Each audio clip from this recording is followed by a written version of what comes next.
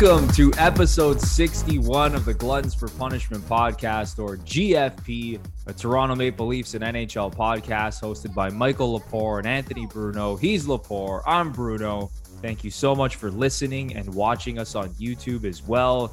If you're a new listener and you enjoy the show, it would be a big time help if you give us a 5-star rating and review on both Apple and Spotify. And if you're watching us on YouTube, we would appreciate it so much if you smash the like button, subscribe to the channel, and ring the notification bell so you know exactly when the GFP podcast is posting some new content. The Toronto Maple Leafs did it again, losing in the first round of the playoffs for the 6th year in a row. Disappointment after disappointment after disappointment. I have a lot to get off of my chest. And someone else has a lot to get off of their chest as well. And his name is Mr. Michael Lepore. Lepore, let's just get right into this thing. How are you doing? No introduction. Let's just get right into it. But dare you ask how I'm doing? Dare you ask? Because you're not... Bruno was one of like the 70 people to text me as the horn went to ask me how I was doing. But we'll save it. We'll save the discussions for a little later. Right now, a brief time for some happy stuff. Episode 61 of the Gluttons for Punishment podcast. Shout out goes to Nic Petan, who had a brief stint with the Maple Leafs. I call Nic Petan a World Junior goodie. He was there to help Canada win a gold medal in 2015. He scored a hat trick against Slovakia in the semifinal. I had high hopes for Nic Petan, skilled guy. He can put the puck in the net. Things just didn't work out for him in Toronto. And now he is in the Canucks organization. And again, he had a hard time getting in the lineup, but we'll see what happens with his future. Nic Petan, one of the only 2 players in history to wear number 61 for the Toronto Maple Leafs. Yeah, I actually thought he was going to be a better player as well. Like he was also in the Jets organization. And like you said, the stuff that he did for Team Canada, really solid, skilled player. But yeah, I mean, that's a guy that he's easy to root for, a guy like 100%. Yeah, absolutely. But Lepore, before we get into this, and like I said, before we get all of these thoughts off of our chest and talk through this therapy session, if you will, we have a special announcement to make. Yeah, love doing these. The John Tavares jersey giveaway. We have a winner. In the very first video, there was an individual with the Instagram handle, I just want to make sure I get it right, Booger Bob Wallace, who predicted the Lightning to win the series in 7. It was actually a comical response. He did it as kind of like a reverse jinx, admittedly so, but it doesn't matter. He was right. So Booger Bob, we fired you a message on Instagram. So check that out. We'll need your full mailing address so we can get you your John Tavares jersey as soon as possible. Love it. Congrats, Booger Bob Wallace. Yeah, man. We loved your response. Well, we didn't love his response. Well, I mean, obviously we hated the result of the series, the Lightning winning in 7 games, but Booger Bob, awesome response. It had us cracking up. So congrats to you on winning the John Tavares jersey giveaway. Yeah, wear it proudly. Wear it proudly. Wear it proudly as a proud member of GFP Nation. Yeah. Booger Bob Wallace. All right, Lepore, let's get right into this. Yeah. I mean, I have a lot to get off my chest because I've been seeing a lot of people on Twitter and social media talking about how proud they are of this Leafs team for fighting against the back-to-back Stanley Cup champions. I do not fall under that category whatsoever. Okay. And before I get that off my chest, are there any initial thoughts you want to give about what we just witnessed this past weekend with the Leafs blowing another series, in my opinion, up 3-2, home ice advantage, and they lost the last 2 games to fall in 7. It just can't happen. I'm sorry. It can't. I don't care who they're playing. It just can't happen. You know, but I'm going to let you go. You seem pretty pumped up. You go, and then I'll respond. Okay. I'll go first. So I was watching Steve Dangle's reaction. Oh, yeah. He was doing the live stream watching Game 7. And after it ended, he was talking about how proud he was and how it wasn't like last season, how last season was essentially a choke job against the Montreal Canadiens, the worst team of the 16 in the Stanley Cup playoffs. Or this year, it was different. It was the Stanley Cup champions. They're battle tested. They know how to win. They have all these great players. Andrei Vasilevsky. I'm not in that camp, man. I'm just not. And here's why. Okay. I thought the Leafs were the better team throughout this series. And I thought it was extremely close, but I thought the Leafs were the better team. But as we know in the Stanley Cup playoffs, the better team doesn't always win. But it has now been 3 years in a row, Lepore, where the Leafs have had home ice advantage in the first round of the playoffs and have been the better team, at least in my opinion, when you look back at the Columbus series, the Habs series, and now this series. They were up 3-2, and they had 2 cracks to close this thing out, and they failed to get the job done. So that's number one. Number two, it's these stupid mistakes that they made in the final 2 games of this series. And I go back to game 6, okay? Everyone's talking about the phantom high stick call that hit Cal Foote in the shoulder, and he whips his head back. First of all, that's a very difficult call for the ref to make in the moment. They can't review that. Yeah. So, okay, it was a bad call, whatever. What I have an issue with is what Kerfoot did 200 feet from his own net, high sticking Victor Hedman in the face. That was just beyond stupid. Then you have that Kerfoot giveaway. Then you have the Mikheyev giveaway at the blue line, which led to that shorthanded goal. Yeah. I mean, the mistakes just pile up in big moments for this team, Lepore. And we'll get into the whole officiating fiasco, what happened in game 7, which negated that John Tavares goal. That was awful. And listen, I think for the most part, the officiating was bad throughout this series. And I think it went against the Leafs more times than not. And that's extremely frustrating. And if you're going to blame the refs, honestly, it's hard to argue with that. But I look at these little mistakes that were made in these big moments. And I think back to last year, the Alex Galchenyuk giveaway at the blue line, Travis Dermott's giveaway in game 6, which led to the Jesperi Kotkaniemi goal when the Leafs were peppering the Habs in that overtime. So I look back at these little moments and these mistakes that this team seems to make every year in these big moments. And then on top of the fact, Lepore, the star players on Toronto, I'm sorry, I didn't think they were good enough in game 7. And I know Matthews had that nice pass back to Morgan Rielly, which led to the tying goal. But Andrei Vasilevsky was the best player in game 7. And that's what mattered. And I thought that the Leafs star players, even though John Tavares did score and the goal was taken away, I thought they didn't rise to the occasion. And you look across the NHL, Connor McDavid, monster game 7, played over 27 minutes for Edmonton in their 2-0 victory. Johnny Gaudreau, overtime winner for the Calgary Flames. Artemi Panarin, $11 million man for the New York Rangers, scores the overtime winner in game 7 to knock out Pittsburgh. And then you look at the Leafs, and that just simply did not happen. So those are my initial thoughts on the series, and I'm upset. And that's why I'm not proud of this team, honestly, because I had way bigger expectations for them. And I think that they fell short again in a situation that they should have won. Yeah. The word proud is a strong word. Like, did Dangle actually use the word proud? Like, I'm proud of this group. I'm 99% sure he was talking about how proud he was of the team. Yeah. And just how it was different from past years. Yeah. I mean, I don't have a huge problem with that, but I'm not going to spit out those words after a loss. We were proud of them when they lost to Washington because they were a bunch of kids making the playoffs for the first time and put up a fight. 6 years later, the expectation, or the standard, I should say, is to win. So I'm not going to use the word proud. I do think this year is different because of who they lost to. It did go 7, and the Stars, for the most part, played well in the series. To me, anyway, where it was lost was game 6. During game 6, I mean, you already mentioned the Kerfoot giveaway and the Mikheyev giveaway. I was having flashbacks of the Montreal series. Like, as you mentioned, you made the comparison because this team just finding a way to lose. So it's almost incredible that this team went 7 games with Tampa Bay, kind of gift wrapping some wins to the Lightning.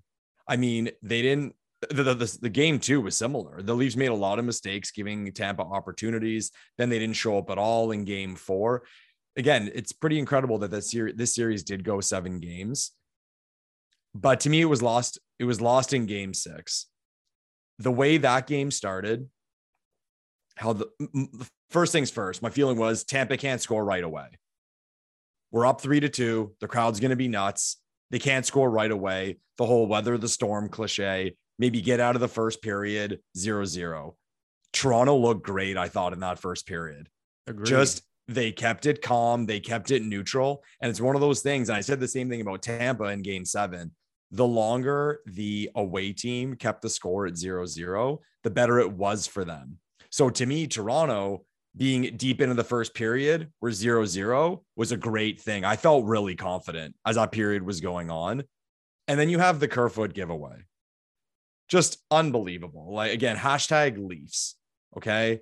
So you get out of the first period down by 1, not the end of the world. Okay. But then that Mikheyev giveaway. These are unbelievable, man. Like these are crazy brain farts in game 47 of the regular season. They have to happen in game 6 of a series. You're up 3-2. Just craziness. It's just unacceptable. Like it's as simple as that. And people are going to make excuses. You can't be making boneheaded decisions and mistakes like that in these big moments. You just can't. Yeah. Like they're simple. It's like, there's 2 ways to look at it. When things happen like that, like the Galchenyuk giveaway or the Dermott giveaway last year, to me, it changes your mindset. It's almost like you can look at the series in a way of like, fuck, it was just like the worst timing in the world for these things to happen. But then there's other side that says like, don't let them happen. Like, don't make those mistakes. You can't gift wrap a team like the Tampa Bay Lightning goals. And going into game 7, I had the bad feeling. And people say, oh, just me being a Leafs fan, just, from my past and whatever, because I knew game 6 was the game. And even how they fought back, like, again, like the historical hockey god things do not exist with the Toronto Maple Leafs. For the Leafs to be down 2-0 on the road in Tampa in a game they can clinch a series, have that span where they score 3 goals to go up 3-2 going into the third. Again, historical hockey god stuff, it's over. Yeah, you think it's over 100%. Oh my Seal it God. up. Good night, Tampa. You deflated that team. They showed Tampa's bench, just like bench guys, just like shaking their head. Leafs are fired up. They go in with a lead going into the third period. And again, the Leafs started the third period the way they started the first period. I think there wasn't a whistle for the first 5 or 6 minutes. That penalty may have been the first whistle. Correct me if I'm wrong, the first high sticking penalty. And to me, with that point, and this is where I'll say again, it fell in the third period of game 6 and then creeped into game 7. Somebody out there try to convince me that the Toronto Maple Leafs aren't cursed. Try to convince me, because the high sticks, whatever, like you said, that's a super hard call to make. Like people blaming the referees, but again, just like the timing of it, God forbid that didn't happen at that exact moment. And then Kerfoot 30 seconds later in a game we're up 3-2. Unbelievable. Don't tell me this team isn't cursed. It's impossible. But one thing I will say, and I was shocked, and call me a homer on this one.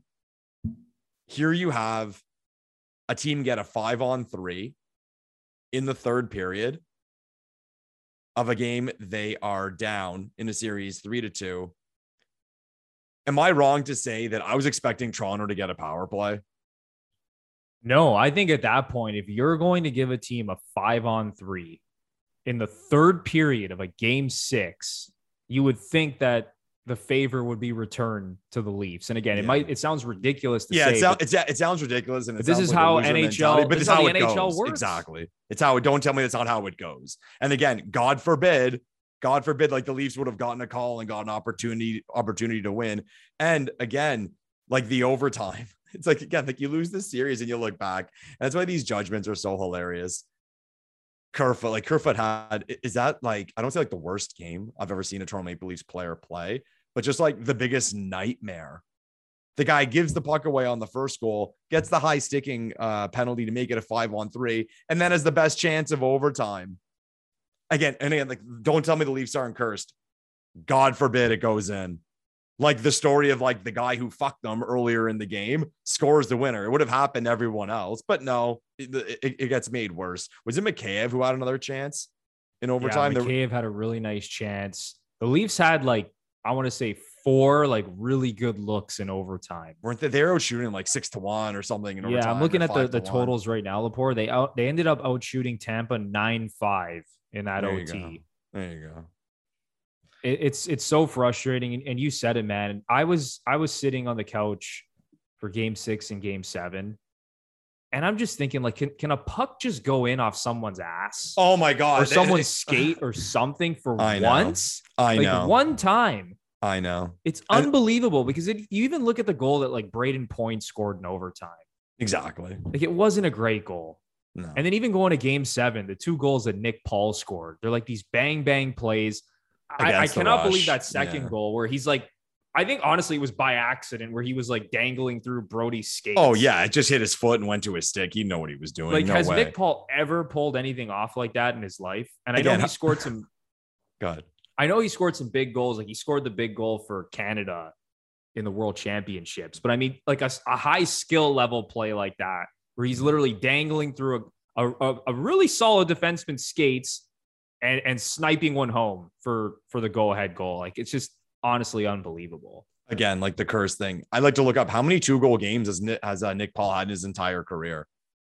Game 7 against the Toronto Maple Leafs, night of his life. He's a Mississauga boy, I believe, too. So of course he's got to do it. And like I was thinking the same thing as you. Like again, and I'm gonna say like the Leafs are unlucky. Like you can be the biggest like Leafs hater in the world. They're fucking unlucky in these games. Like God forbid, like God, and it's all these things. And I will talk about like if you want to talk about like the Tavares call. I kind of go the same ways I go with those 5-on-3 with the penalties that led to the 5-on-3 in game 6. We can sit here and debate. Was it a pick? Was it interference? Some people are saying one popular take is it was, but not the way the game was called at that point. Would you have called that? But again, God forbid it doesn't get called and the Leafs get that break. God forbid. Unbelievable. It's stuff like that. And again, that's not me taking blame away from them too, but there is the factor of things have to go your way a little bit. And the Leafs, again, they just don't get it. And like people here are saying, I mean, Canada's laughing at us right now.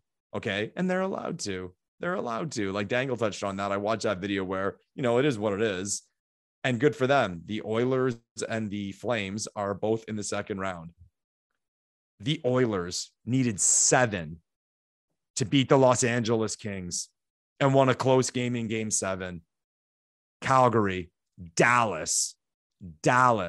It took 7 games and they won in overtime of game 7. And I was watching last night. I think Dallas got the first 4 or 5 shots of overtime.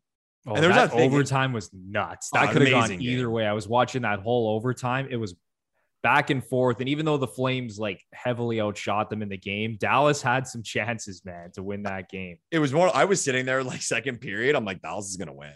Like that thing in me of like, it just sucks, but that the better team's going to lose. But it felt like feeling. Leafs Habs, honestly. Yeah, that's a good way to put it. But when you win a series like these, you got lucky. There was luck.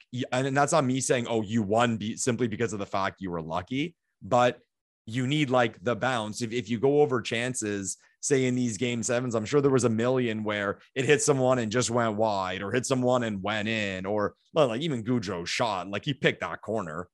Like it's inches. That's it. And like, so again, you deserve your win. You 100% deserve your win, but hockey's such an erratic sport that things have to go your way, and it just never happens for the Leafs. And you can't convince me that you can't look me in the face, call me a homer all you want. You can't be like, oh, it does go your way. Like, come on.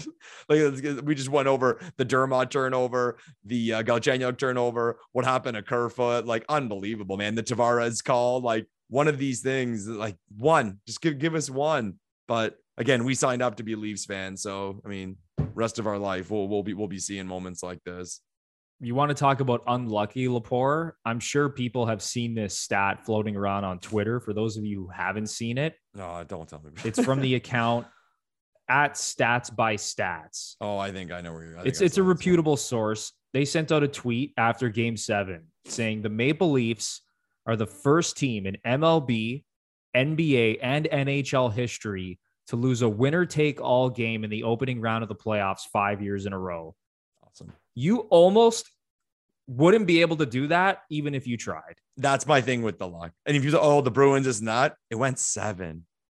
A series that goes 7 can go either way. I hate to break it to everyone, but there's luck involved. There's bounces involved. It's insane, Lepore. If me and you were coaching a team in 5 consecutive winner-take-all opening round series in Game 7, Game 5, whatever it is, and we told our team, guys, go out there and lose this game. If we did that 5 years in a row, I bet you we'd win one. Yeah, sure. I bet you just by luck we'd win one of those 5 games. Yeah, if we literally went out there and told our team to lose the game. That's how insane this is. Yeah, I don't want to be clear. This is not Bruno and I just saying the Leafs are unlucky and that's why they lost. You don't win, you don't win. And people can say, oh, you earn luck, and 100% you do.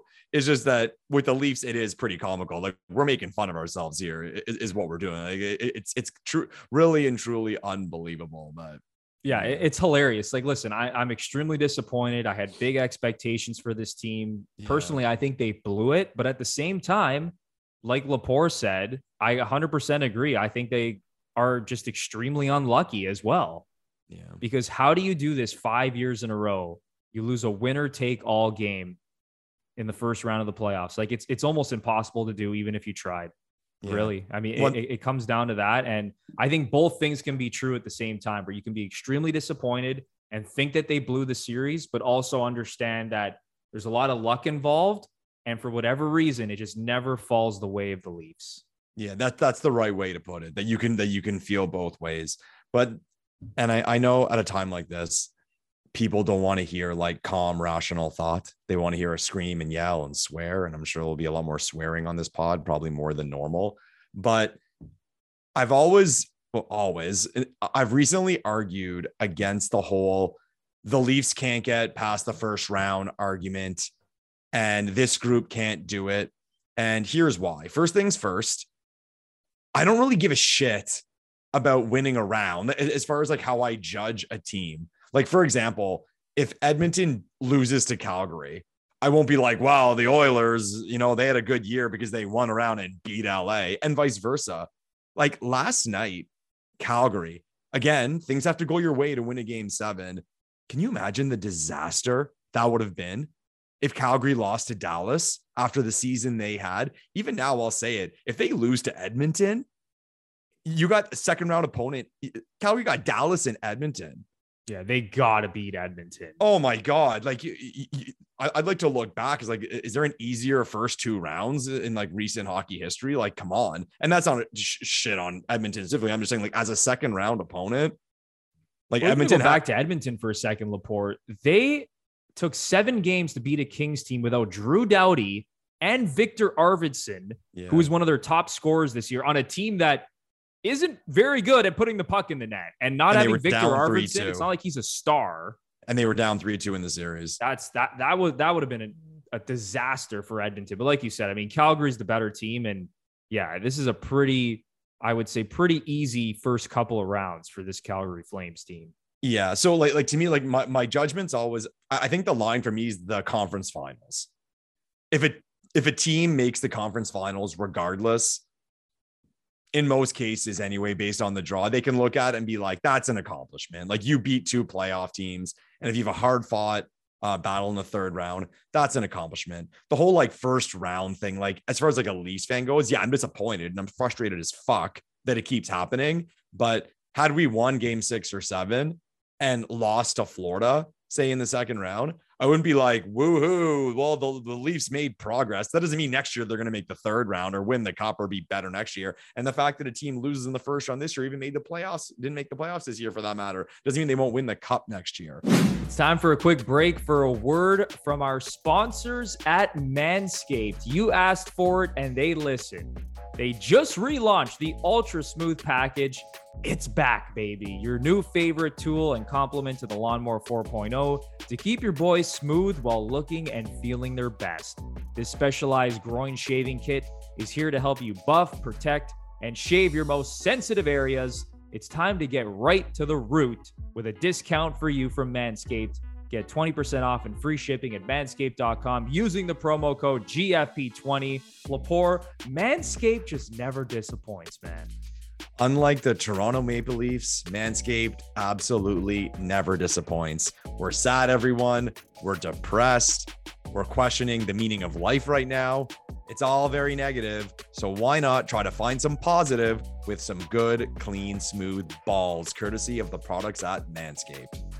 You said it, man. You might be questioning the Toronto Maple Leafs, but you will never question the amazing products from Manscaped. They always come through in the clutch. So get 20% off and free shipping using the promo code GFP20 at manscaped.com. That's 20% off and free shipping with the promo code GFP20 at manscaped.com. Smooth out your fellas with the relaunched Ultra Smooth package from the fellas at Manscaped. Your balls will thank you. They will. Going deeper on them not being able to get out of the first round and this judgment that's had with them. This was the 6th year of the Matthews, Marner, Willie era. Okay. And you said all 6 years they get in and they lose in the first round. I have consistently made the point that the Leafs are judged with regard to their playoff success far harsher than they deserve because they made it right away. Whereas you look at other groups and it takes them 3-4 years to even make the playoffs, and then maybe even they make it, they miss. So people almost like look at their initial growth the first year they made the playoffs, even though it might be, say, 4 years into their career. And I went back, like Lepore the Geek did some research and looked back. I love it. Okay. We'll see in the comments how much people love it. And again, shit on as much as you want, but fucking angry. So I took some time to get my mind off things and did some hockey digging. So Stamkos was drafted first overall in 2008, Hedman in 2009. Okay. So let's take a look at the first 6 years of Steven Stamkos. 2009, missed playoffs. 2010, missed playoffs. 2011, they made the Eastern Conference Final, which is kind of weird the way it sandwiches in between. 2012, missed playoffs. 2013, missed playoffs. 2014, they lost in the first round, swept by the Montreal Canadiens. So in their first 6 seasons, there was only one. They got past the first round. They made the conference finals. And in the 5 others, and 4 of them, they missed the playoffs completely. And then the other one, they were swept. So I'll ask someone, what's a better 6 years? And I would take the debate of at least they made the conference finals once. But if you look at the 3 years that follow that conference final advancement, missed the playoffs, swept in the first round by Montreal. So we could even sit here saying, well, this is the 6th year of Matthews, Marner, Nylander, and they lost in 7 to Tampa by 1 goal. Whereas 6 years into Stamkos' career, he was out in the first round to Montreal and they got swept. Okay, moving on. The Capitals. Ovechkin and Green were drafted in 2004, Backstrom in 2005, Carlson and Holtby in 2008, Kuznetsov in 2010, and Wilson in 2012. Okay, so we'll start with the Ovechkin years. 2006, missed the playoffs. 2007, missed the playoffs. 2008, lost in first round. 2009, they did win a round, lost in the second round. 2010, lost in first round. 2011 and 12 lost in the second round. 2013 lost in the first round. 2014 missed the playoffs completely. So again, debate which one's better. Debate which start of their careers are better in terms of playoff success. And this is not me making excuses. This is me saying, like, careful with the judgment of it's been 6 years in a row. This team can't do it. If these guys were 30, I'd be like, oh, fuck yeah. Like we have major problems here. And I do think there are problems and I do think there are changes. I'm just making the point, like, comparatively, I think people are quick to look at Chicago, LA, and Sid coming into the Pens. Like those were the teams where those were anomalies. But they got their entry level deals. They kicked off right away and they were good right away and made runs right away, especially like Chicago. Like it was blasphemous how good that team was. And even too, moving forward to teams advancing this year, I'm going to talk about the Canadian teams, Calgary and Edmonton. Monahan was drafted in 2013. Gaudreau was drafted in 2011. His rookie season was 14-15. Anderson 15, Mangiapane 15, Tkachuk 2016. 2015, lost in the second round. 2016, missed playoffs. 2017, lost in first round. 2018, missed playoffs. 2019 and 2020, lost in first round. Last year, missed the playoffs completely. Again, not good. Compare it to the first 6 years of the Leafs core, and the last one will do because I'm sure everyone is bored at this point. The Oilers, Darnell Nurse was drafted in 13. Hell, we can go all the way back to the first round picks of the Oilers, but we'll start in 2013. 2013, Darnell Nurse. 2014 was Draisaitl. 2015 was McDavid. 2016, they missed the playoffs. 2017, they did win a round, lost in the second round. 2018, 2019, missed the playoffs. 2020, lost in the qualifying round. 2021, lost in the first round to the Jets last year. Compare it. Tell me which one's better. Which one's better? And again, that is not me saying that there aren't major problems here. Bunch of major problems. 115-point team. But I'll be the first one to admit the Leafs have to be better. I do look at the lineup, and maybe we can get to that a little later. There are certain things that for this team to get to that next level, and almost like that fuck you contender, like where I put Colorado and Tampa, some changes have to be done to the lineup and some insertions have to be made. But I'm just making the point, comparing it to teams that have won in the past and comparing it to teams that have now made the second round in this year's playoffs. You can argue the Leafs have had a better first 6 years in terms of their core goes. I guess that's my main argument. I'm arguing against the take that this core will never do it or this core has to be blown up. Like they're just not right. And to that, and comment down below, I always challenge people. Oh, they just can't do it. They don't have the heart. They don't have the character. Tell me a team in the history of the NHL that had the talent, but just couldn't get past the first round. No. Eventually they broke through. Like I'll say it, like being someone from Ottawa, the Sens always got shit on because they couldn't get past the Leafs and they had a very talented team. Oh, no heart, no character. They made a conference final. They made that group made a Stanley Cup final, like Alfredson and co. So they did break through. The other one would have been the obvious one, San Jose. Like that team, based on their lineup, should have won at least one cup. But again, they were making conference finals. They were making the final. It just never went their way. And then maybe you can make an argument for Nashville-ish. But again, like they made runs. They just never got it done. And you need the luck, like as we touched on earlier. But no team comes to mind for me that they just can't win around. Like they're that much of a bunch of losers that they have all the talent in the world and they can't win around. I don't buy that. Very well done, Lepore. Woo! We're gonna take a 5-minute break, everyone. Take a breath.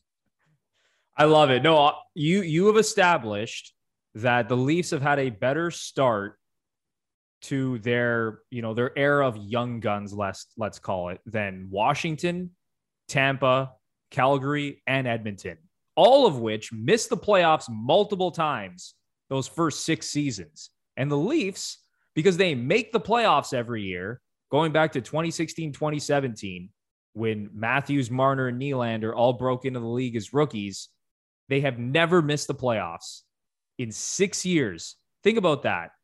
They have never easily missed the playoffs. And they've easily made the playoffs in 5 of them. It's just wild to think about it. And I do agree. Listen, I don't want to defend the Leafs completely because, again, there's a lot of expectations on this team. And I think we can both agree, Lepore, that they're good enough, honestly, they were good enough this year, I think, to make a run at the Stanley Cup. I think any smart hockey fan who's been following this team would be hard to disagree with that, honestly. At the end of the day, any team that pushes the Tampa Bay Lightning to 7 games, you're good enough to make a run. Like don't tell me that. Come on. Like you are. But one thing that jumped out at me, and again, perspective, when I was going over these seasons of these teams and even the Leafs. So in the Leafs' 3rd year, they lost to Boston. Of course they did. So in Washington, Boston. So that Boston team lost in the Stanley Cup Finals. Okay. So again, a little bit of perspective. Here we were the first ones to shit on that team. The Leafs second in a row, can't beat the Bruins, the big bad Bruins, more heart than we have, all this stuff. The core was what? Matthews, Marner, and Nylander were what? 21 years old. 21 years old. Our expectations were that they were going to beat a team win a game 7 on the road against a team that made the Stanley Cup final. I just made the point. I just went through Calgary. It took Gaudreau like 3 or 4 years to make the NHL after he was drafted. And we expected that group to go into Boston and win a game 7.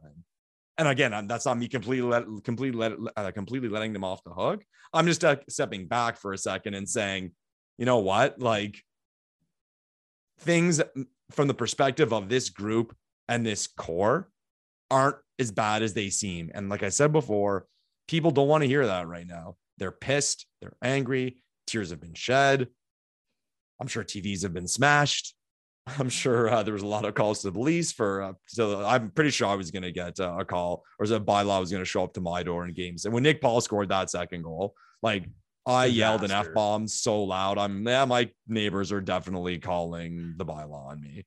But I heard one guy on Twitter said he smashed in his 80-inch TV. Oh, he's like, I look like a joke in front of my kids because I smashed in my 80-inch TV. I didn't go that far. That's a lot of years of pain right there. Yeah, of course. Come on, we're allowed, man. But no, you said it, man. It's always more magnified because it's the Toronto Maple Leafs. Those first 3 years, if you're sitting there and telling me that was a colossal disappointment, that they couldn't get through Washington, who I believe won the President's Trophy that season, and that was Matthews, Marner, and Nylander's rookie year. If you're going to tell me that they should have gotten through Boston, as you alluded to, Lepore, they were still kids at the time.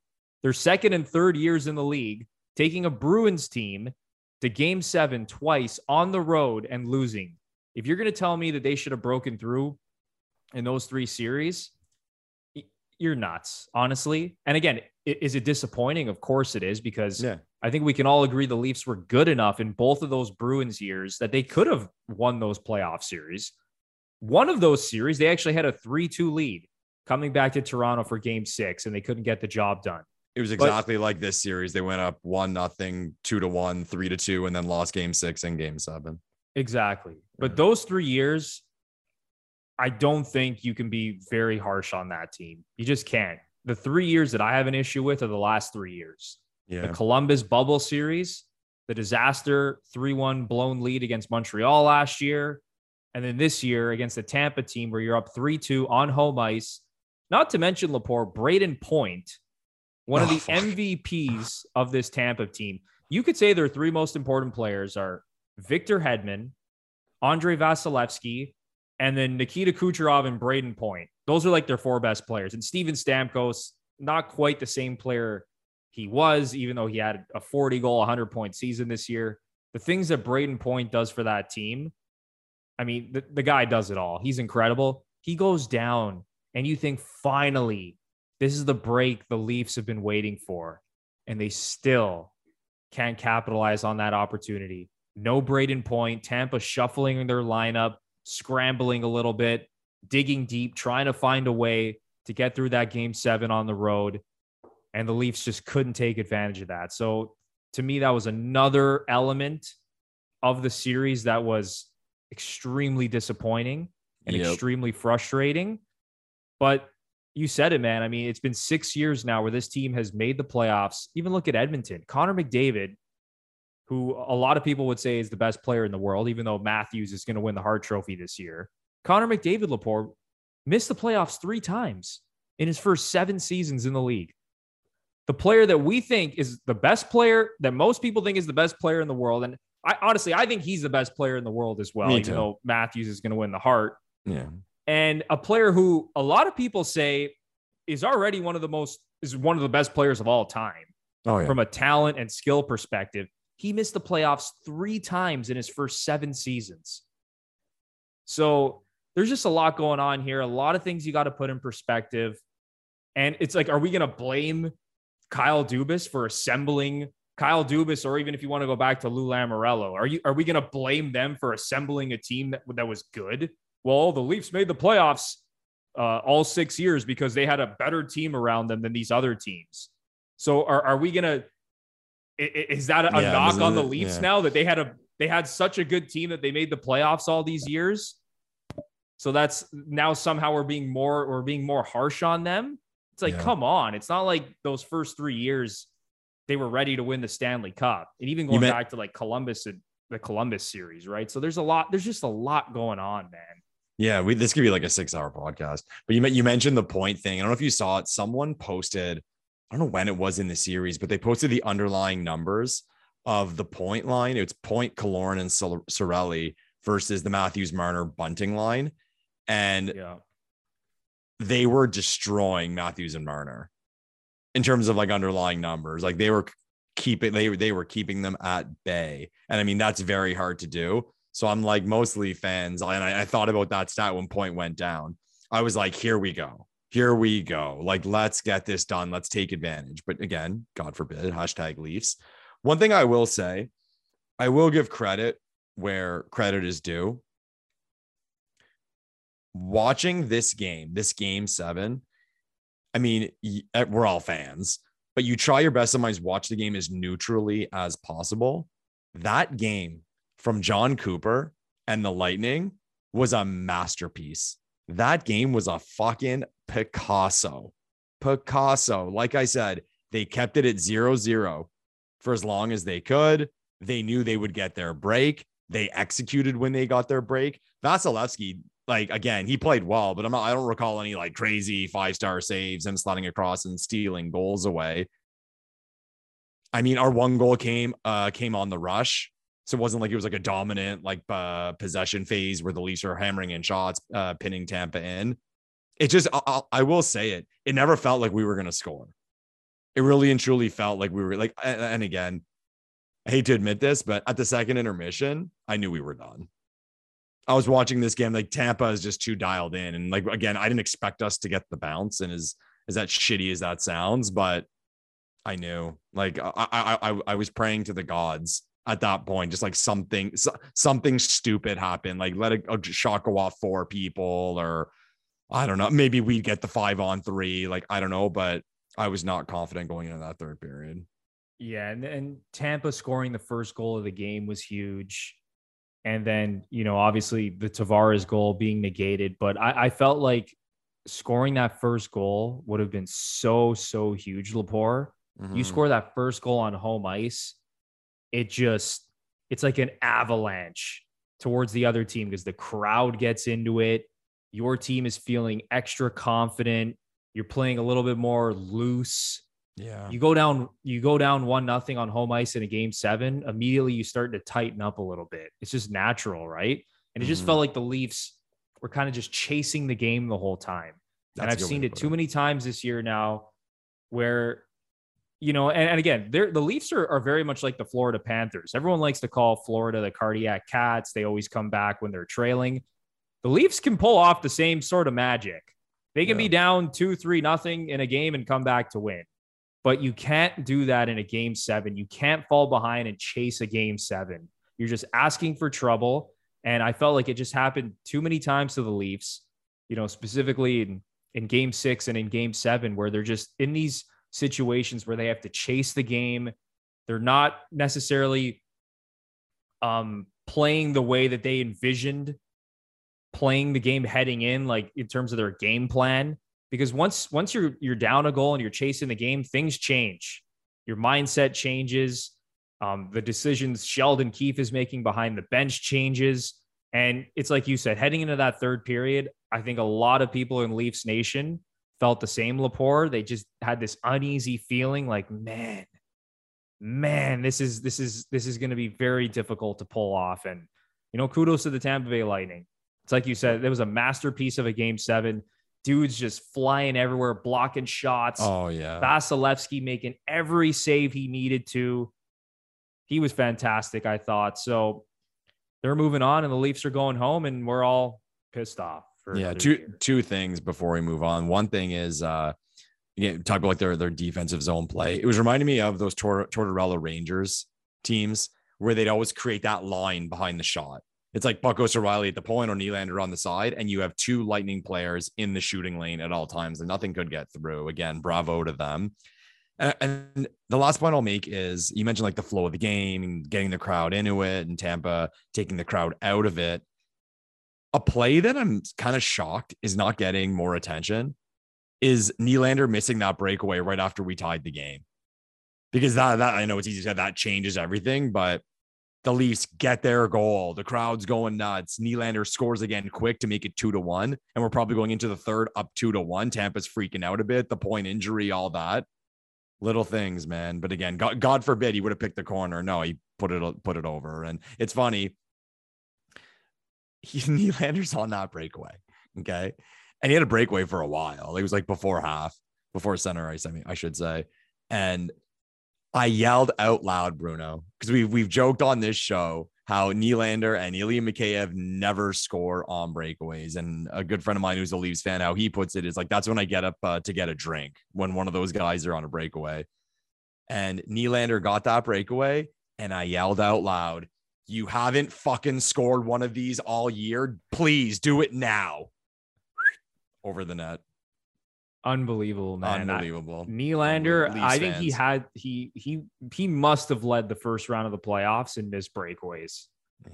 Like he had like 6 breakaways in the series and did not score on a single one. And you know, you look at his point total at the end of the series, he actually had a pretty solid series from a production standpoint, especially when you go back to games 4, 5, and 6.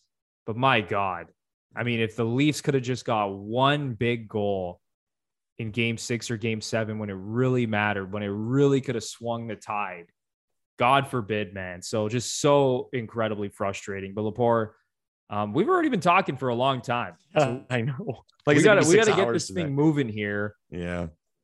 Next up, who's to blame? Is there a player? Is there a coach, Sheldon Keefe, that you want to blame? Is it the officiating? Who is to blame? Is it Kyle Dubas? Who is to blame for another first round exit? This one, and we mentioned earlier on the pod that this one feels a little different than previous years. And what I will say is, for me anyway, the reason why it does feel different is because there's not something to immediately circle, or at least a few things to immediately circle. The 2 losses to Boston in the game 7s, Freddie wasn't good enough. You had the Jake Gardiner nightmares. People were circling Babcock. People wanted Babcock's head after that second one. So it was easy. It was an easy discussion. When we lost to Columbus, if I'm being perfectly honest with myself and our listeners, I just didn't think that team was very good. Like Tyson Barrie was never a good fit. Like Cody Ceci, like that was a weird season, man. Yeah, again, the COVID thing, the bubble. Like that comes year, in halfway through. Like it was just, you know, they 100%. got off to that horrible start under 100%. Babcock. I agree. I didn't think that was a great team either. Yeah, and then like last year, we had the obvious things of the Galchenyuk giveaway, the Dermott giveaway, and Matthews and Marner not showing up. So it was easy. This time, our goaltending was good, however you want to put it. It's not like we got killed where our D was running around. That's another thing. People always circled the D in previous. I thought the D was very solid. Yeah, the D was fine. The Stars showed up. So to me, there's no immediate thing to circle, which I guess is a good thing. Because it's less drastic of a take, and then there's not, like the idea of, let's blow it up or whatever. But one thing I will say is, I'll make 2 points. Number one, I'll talk about something at the top and then something not so much at the top. I am not blaming him for the game 7 loss by any stretch of the imagination, but Austin Matthews had to be better in game 7. He had to be better. And again, I'm not placing the blame on him. I'm just saying, you are the man. You are paid $11.6 whatever million a season, 60 goal scorer, Rocket Richard winner, Hart Trophy and Ted Lindsay nominee. You got to be the man in the game. And I'm not saying he was bad. As you mentioned, he got the helper on that Riley goal. But You got to take over. And I remember, I think it was actually a discussion about who the Leafs captain was going to be back in the day with Chris Johnston. And Matthews came up, and Chris Johnston, the way he put it, and I mean, whether these words came out of Matthews' mouth itself or something, a read Johnston got, but the quote was, Austin Matthews wants to be Kobe Bryant. He wants to be the Kobe Bryant of the NHL. Kobe Bryant was the man. You never had to worry about him showing up, ice in his veins, like he was a killer. They called him a killer. A killer. You just knew. Lakers getting the ball. Lakers late in the game. Who's getting the ball? Kobe is, and he's going to beat you. And we didn't get that from Matthews. And again, that's not me blaming him for the loss. I mean, in one game, anything can happen. I'm just saying that's what we lacked. Yeah, you needed more. Absolutely. You needed more from Matthews. And I mentioned this earlier in the show. If you've made it this far, thank you very much for listening to us for the last 50 minutes. But I said this earlier in the show that, just look around the NHL.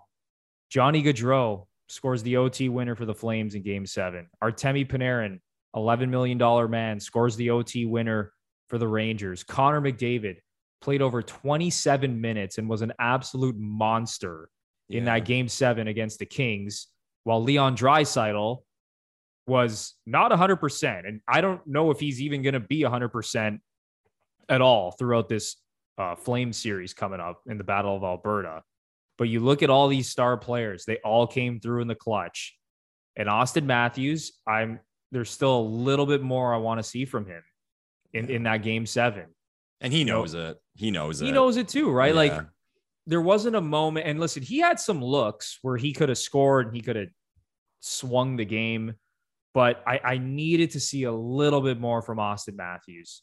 And honestly, even for Mitch Marner, for that matter. And again, I thought they both played well throughout the series. But in a Game 7, when you need someone just to take over and bring you home, I would have liked to see a little bit more out of those guys. Again, I'm not going to say to ship these guys out of town or anything insane like that. But it would have been nice to see those guys step up and deliver when the Leafs needed it most.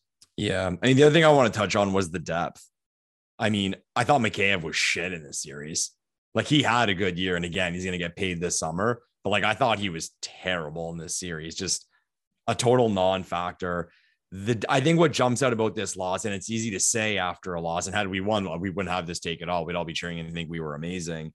But the depth has to be better. As someone brought it up, they brought out the numbers. So Kerfoot has 1 5-on-5 goal in 37 career playoff games. Mikheyev's played 19 career playoff games, minus his 2 empty netters. He doesn't have a goal. Engvall hasn't scored in 17 playoff games.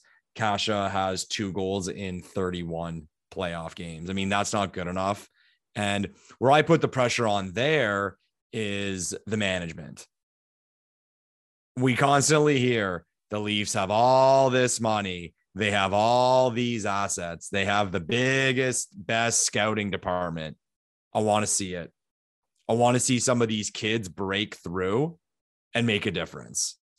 Kids that go through the Leaf system, that come in on entry-level deals and have impact right away. And because of the lineup we have and the core we have, we don't need them to be dominant players. We don't need them to be absolutely dominant players.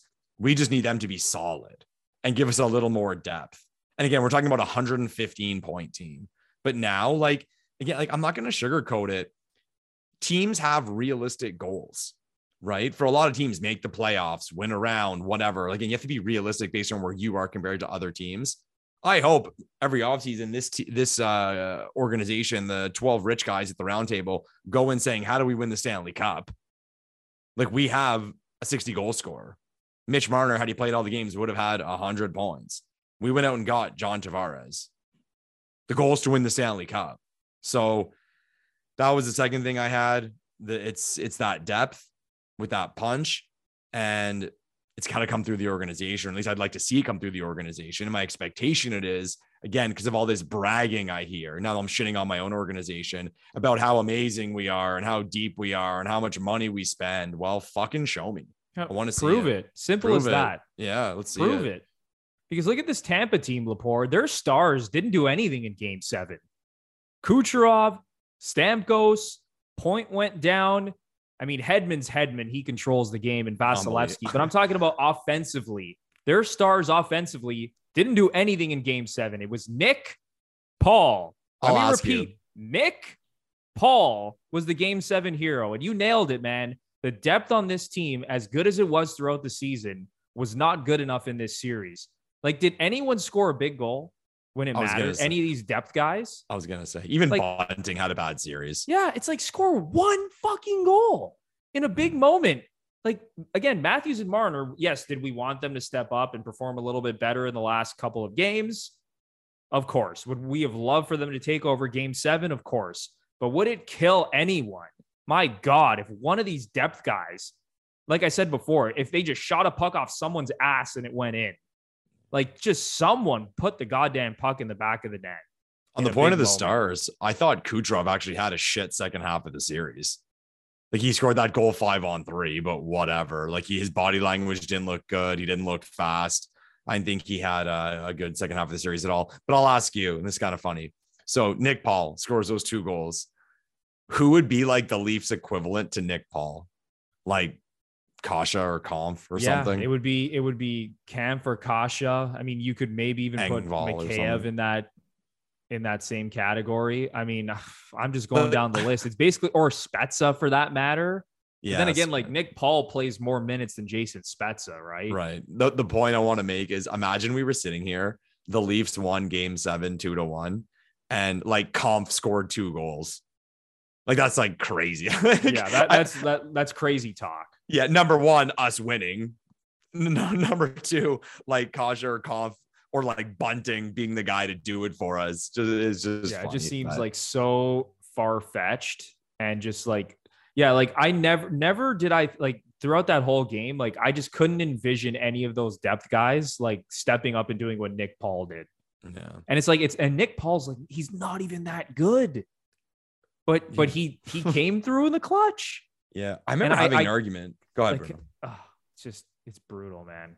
I remember having an argument, like having a discussion with Sens fans because he was liked here. He was liked in Ottawa. And again, like he's a fine player, but the rumors going around about the type of contract he was going to get, 80 games played, 16 goals, 16 assists.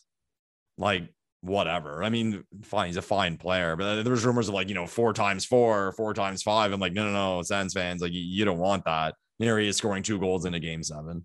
Lepore, he has never had more than 20 points in a season in the NHL. Now, I will say he's never played a full. You mean before this year? Or sorry, yeah, before this year, because this year he comes over. This was like his first full 80 game season. He played 80 on the nose, so didn't play a full 82. He had 32 points. Before that, 20 points, 20 points, 2 points, 1 point. His rookie year, he had 5 points. So, this isn't some like unbelievable depth player. I would take Ilya Mikheyev, Andre Kasha from an offensive standpoint. Jason Spezza, for that matter. I'd take all 3 of those guys from an offensive standpoint over Nick Paul.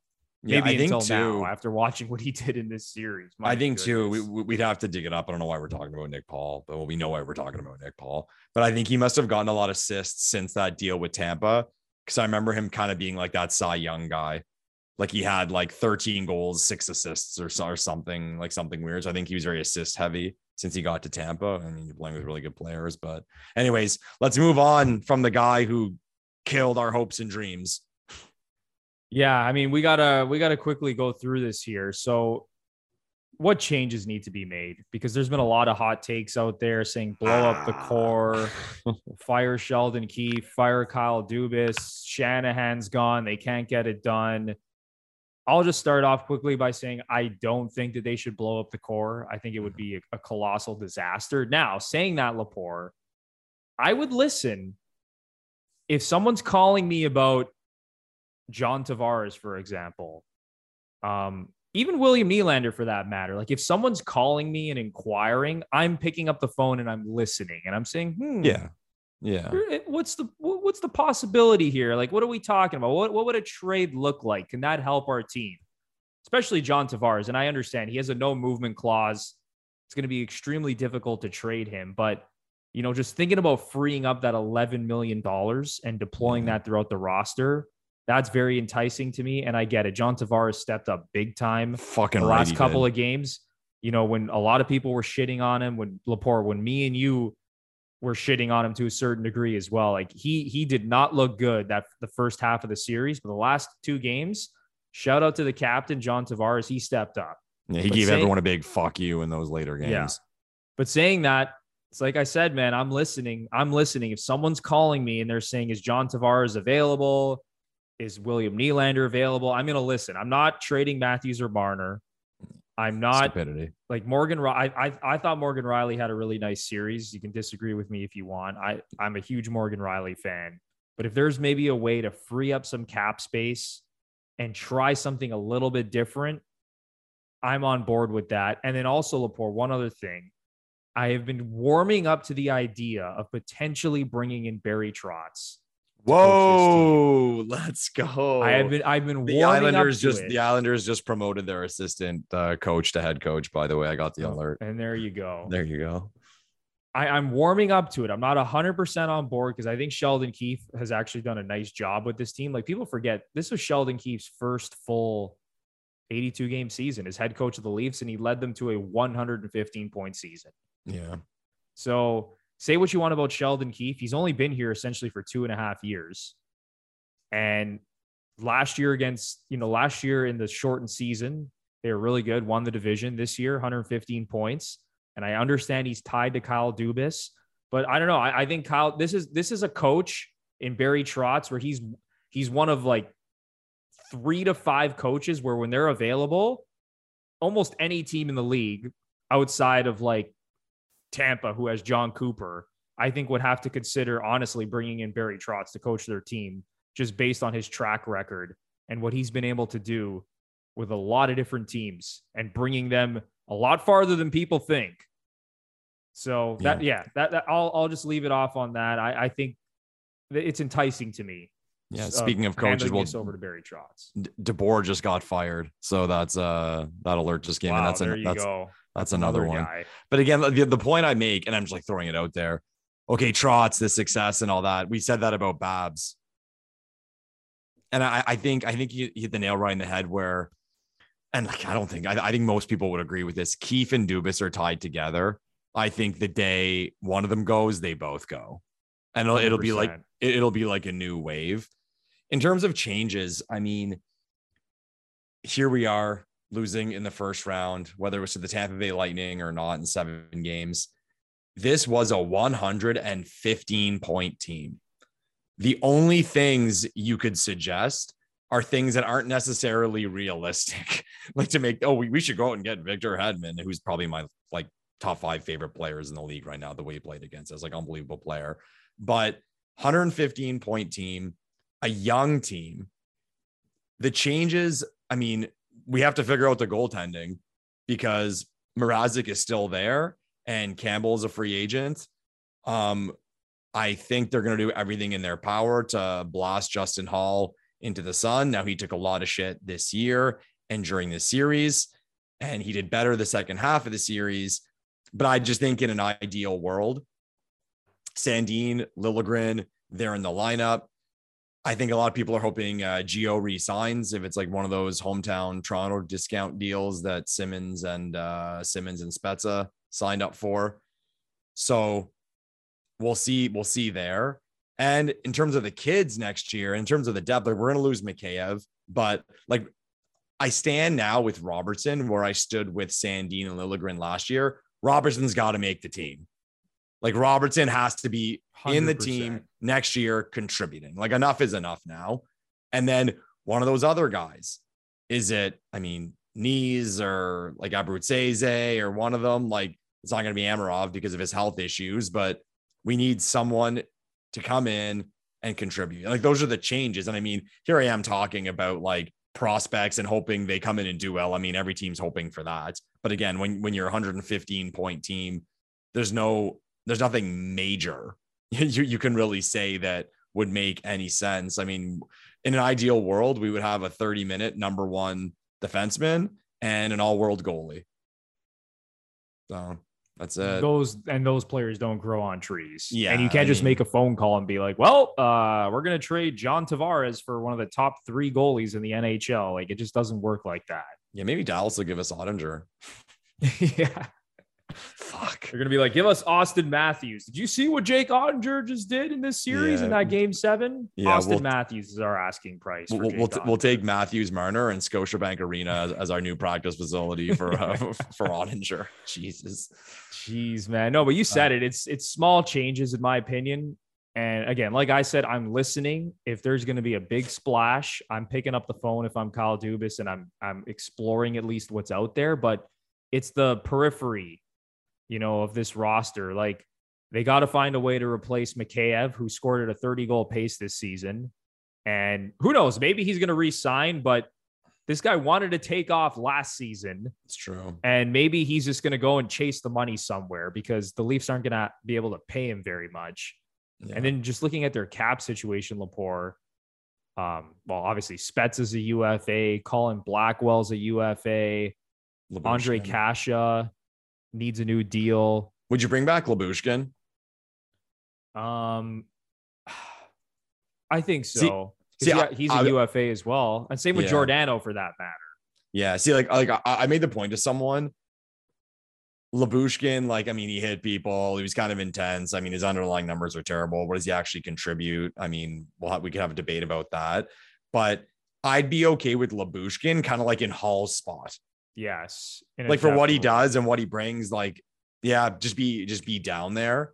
But they had him playing with Riley. That wasn't good enough. Come on, guys. That's where I was getting a little frustrated. Yeah, I agree with that. I wouldn't mind him coming back in a depth role. Honestly, even Giordano for that matter. If he's going to come back on a cheap contract, you have to take that. You got to bring Giordano back. I don't know if he's going to pull a Jason Spezza and be like, all right, I'll play for nothing, $750,000. Yeah. And this guy's made a lot of money in his career. Maybe that's the case with Giordano. And he's just like, whatever. I'll just sign for $1 million, couple million. Who knows, right? But I would definitely welcome both of those guys back. But again, you said it. You can't have Lyubushkin playing with Morgan Riley. Yeah, it's not. I'm sorry, that's just not gonna work. Yeah. Yeah. But yeah, that's pretty much it with that, Lepore. I mean, we're basically right at the end of this podcast here. I don't want to get into this too much in detail, but we're in the second round of the playoffs now. Just give me your 4 teams that you think are going to advance to the 4 teams 4. To advance. Okay, maybe I'll throw in games really quickly. I'll say it right now. I had it from the beginning. I have Colorado winning the whole thing. I think it's their year. I think the Blues will be their hardest test, most likely. I will say Colorado gets it done. I'm going to say it goes 7. I'm going to say the Avs in 7. Calgary, Edmonton. Sit back and enjoy the show, everyone. I'm very excited for this series. I will be staying up late every night to watch this series. That's a tough one for me because there's that part of me that's like Calgary's the obvious choice, but that emotional thing with Edmonton, for me, it's like Montreal had a better chance against us than they normally would have. It was 2 teams with that gap just because it's Montreal and there's more involved. And I think people know what I mean by that. So I'm going to say Flames in 6. I'm going to say Flames in 6, but I will not rule out Edmonton nipping them, McDavid just going bananas and nipping them. So I'll say Flames in 6, Avs in 7. Moving on to the East. My immediate gut reaction would have been Tampa's going to beat Florida, but with Point getting hurt and it didn't look good. And like I said, Kucherov's body language not looking the greatest. Man, that's a tough one. I think it goes 7. I think that one goes 7. And I will say, I'll say Tampa. I'll say Tampa in 7. And then for the last series, we have the Rangers and Carolina. I will say Carolina takes it in 6. I like the Hurricanes. A lot of speed, a lot of aggression in the way they play. Brendan Moore is the man, Rod the bod. So I say my final 4 are Colorado, Calgary. Who'd I pick? Carolina, Carolina, and Tampa. Yeah. All right, Lepore. Nicely Not done. hot takes. Man, Colorado now, I think, man, start of the second round, they're only plus 200. Like, that's how heavy of a favorite to win they the are Stanley Cup. Yeah, like plus 200 to win the cup. Insane. Yeah, and I'll quickly go through my picks. So Sure. just to let you guys know, I went 7 for 8 in the first round. And would you take which one did you lose, Bruno? Yeah, take a wild guess as to which team blew that for me. Yeah. Blew a perfect 8 for 8 first round. Yeah. Yes, of course, it was the Toronto Maple Leafs who disappointed us for, like I said, it's not really 6 years in a row. It's been now since 1967. So half my life in a row. Jesus, man. So they screwed over my perfect 8 for 8. But here's what I'll say for the second round. So I think Colorado's the best team in the NHL, but I did pick the St. Louis Blues to clip them when I made my playoff bracket. And maybe that's just me trying to be a contrarian because I'm trying to win all these playoff pools that I'm in. And I knew that 95% of people would take the Avalanche. Yeah, it's okay. But I'm gonna say the Blues clip them. Nice. And I'm gonna say they take out the Avalanche in 6. Nice. Well, they win it at home. Nice. So that's my hottest take of the second round. Sticking in the Western Conference, I love the Calgary Flames. I think they're just an excellent, well-rounded team. Yeah. I think they take care of business. And again, I think the Battle of Alberta and the emotions, and that's going to play a big factor, just like it did with the Leafs and Habs last season. But I'm going to say the same thing. I'm going to say Flames in 6. Okay. I think they get through Edmonton. I just don't think Edmonton's good enough. And I don't know how healthy Draisaitl is going to be. That's going to be a big factor. But listen, Edmonton had a difficult time with the Los Angeles Kings. Now they're facing essentially a fully healthy Calgary Flames team that's playing with confidence. And I know Edmonton has confidence too. They've won a playoff series, but this Flames team is just a better team. So Flames in 6. And then in the Eastern Conference, you mentioned it, Lepore, with the Battle of Florida here. Like, no Braden Point is huge, but I've seen this team win a Stanley Cup without Steven Stamkos. Yeah, true. I've seen this team pull off some crazy shit over the past couple of seasons. I think Tampa's going to take out Florida. Yeah. I think they're going to take out Florida. I'm going to say Lightning in 7. Yeah. Has there been an update on Point's injury? I haven't seen an update yet. At the time of recording, who knows? Maybe by the time this is posted, we're going to have an update on that. It didn't look good. It looked like a groin or a hip. Yeah, it looked like he's probably going to be out for the series, but who knows? At least, yeah. But I'm still going to take Tampa, heart of a champion, and I think they're going to win in 7. And then in that Carolina-New York series, I think Carolina's a great team. I kind of look at them in the same light as I do Calgary. Like, I think they're kind of very similar, just very good all-around teams. But the Rangers are another team I had going to the Final Four. So I'm going to pick the Rangers to take out the Carolina Hurricanes also in 7 games, Lepore. Nice. I hope so. Let's get a lot more. The more hockey, the better. Let's go. Yeah, man. So I already forgot who I have as well. I have St. Louis. I have Calgary, New York, and Tampa Bay in the Final Four. Nice. We got some differences, so that's good. Yeah, I like it. We switched it up a little bit. We're not on all the same teams. But Lepore, before we wrap up this podcast, anything else you want to get off your chest real quick? No. Like I said, I didn't want to go for 5 hours today, so I won't get everything off my chest. But it's that time of year, everyone. It's the second round. You're a Leafs fan. You can just be neutral and watch hockey and relax. I'm getting used to this. Right? Just watching the games and having a good time as a hockey fan. Great. Wonderful. Awesome. I will say the Leafs going out.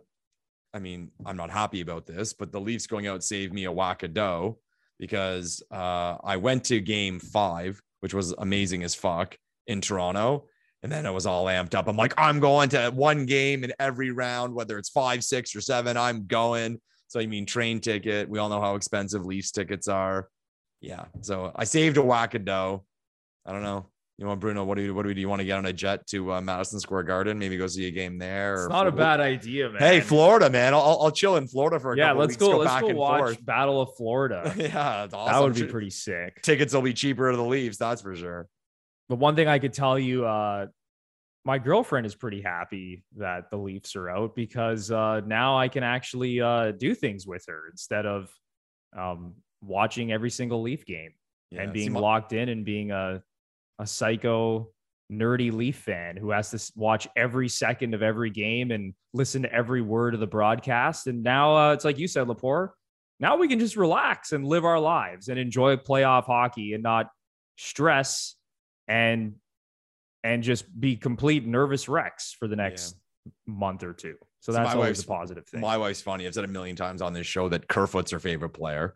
So she didn't have a great game 6 watching that game. And my wife's she's a fiery woman. I mean, she was cursing at the TV, cursing at Cooper when he was celebrating, a few F-bombs. She's got a lot of passion. And I mean, she's a Leaf fan, right? So I mean, I apologize to her all the time for bringing this into our household. And my nephew came over for game 7. I got to apologize to him. This poor kid. Think of us, man. I mean, we can at least avoid stuff. Here's this kid, 9 years old. What's he got to do the next day? He's got to go to class with a recess, like all of his friends. His teacher is a Colorado Avalanche fan. Oh, come on. This guy's from Quebec City, and he was a little kid when they moved, so he became an Avalanche fan. So he's just ripping into him. And then, he comes home. Where does he got to go? He's got to go to hockey and go in a locker room where everyone's just ripping into him. That's tough, man. That's tough. Me and you, we can just chill, fly under the radar. Well, I'm the crazy on Twitter. Yeah, exactly. I'm the crazy person who's still sending out tweets and posting videos and stuff. And, I'm taking heat from, 7 different fan bases at once, it seems. Awesome. But I love it, man. I love it. I love talking hockey with you guys. Lepore, I mean, we love this stuff, man. Like, best, man. Thank you guys for listening all season long, following us as we track this Leaf team and gave you our thoughts every single week. And, it ended in another disappointment, but this isn't the end of the GFP podcast. We're still going to be pumping out some content throughout the playoffs. Yeah, man. We're obviously very disappointed that the Leafs did not move on. Who knows what kind of podcast this is going to turn into? It turned into a Montreal Canadiens podcast last year. Maybe, Lepore, it'll turn into a Calgary Flames podcast. Ooh, we love Flames fans, man. So. Maybe an Edmonton Oilers podcast. Alberta, let's do it. Who knows? Ooh, Goudreau/McDavid jersey giveaway. Oh, Lepore, you're getting me excited there. Yeah, you're getting the listeners and the viewers very excited there. All right, man. Yeah, we'll be here throughout the playoffs. So thank you once again. For Michael Lepore, I'm Anthony Bruno. Please smash that like button, subscribe, all that good stuff. 5-star rating and reviews on Apple and Spotify. And we will see you in the next one. Thanks so much, everyone.